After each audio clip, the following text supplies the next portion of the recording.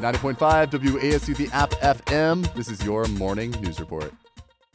Wakey, wakey, and good morning. You're listening to 90.5 WASU FM. I'm Noah Cornelius, filling in for the regular news crew. Now let's get right into it.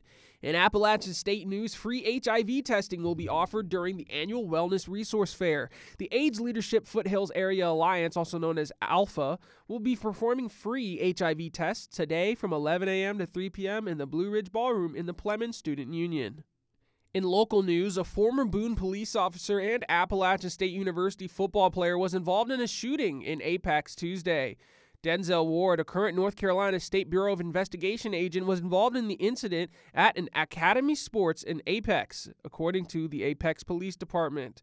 The incident is still under investigation by the Apex Police Department. In national news, an Air National Guardsman was arrested and charged Thursday with applying to be a hitman on a parody website, officials say. Josiah Ernesto Garcia, 21, of Tennessee, came across rentahitman.com as he was searching for contract mercenary jobs to support his family, the U.S. Attorney's Office for Middle Tennessee said in a statement. The website itself was originally created as a cybersecurity startup, but when it failed, it would get inquiries for hitman services, so its administrator converted it to a parody site. Despite this, Garcia applied on the website for work as a hitman in February, submitting identification documents and a resume, as well as indicating he was an expert marksman, earning him the nickname Reaper.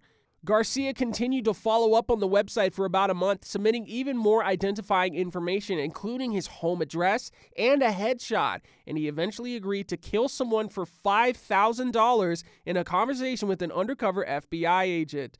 Garcia was charged with use of interstate commerce facilities and the commission of a murder for hire. If he is found guilty, he could face up to 10 years in prison. And now for sports. App State baseball lost their series against Georgia Southern on the road 1-2. The Mountaineers won the first game 10-7, then proceeded to lose 6-8 and 5-19, respectfully. In that last game, the game was called a Georgia Southern run rule victory, as the home team led by double digits after 6.5 innings. The baseball team now shifts their focus to the visiting UNC Asheville Bulldogs for a home matchup at 6 p.m. tomorrow. App State softball was swept in their series against South Alabama. They lost the first match 0-9, the second match 2-5, and the third match 0-1. Next up for the softball team is an away game against Western Carolina. And the Mountaineer tennis team increased their win streak to 5 after defeating Radford 5-0. The Mountaineers quickly won the doubles point Sunday with victories at all three courts. The match was called after 4 quick singles wins by the Mountaineers. And straight from Ray's Weather Center, the high today is 55, the low is 38. Tomorrow, 62, 42. Thank you for joining us for this morning news report. For more up-to-date news, visit us at wasuradio.com or follow us on Instagram and Twitter.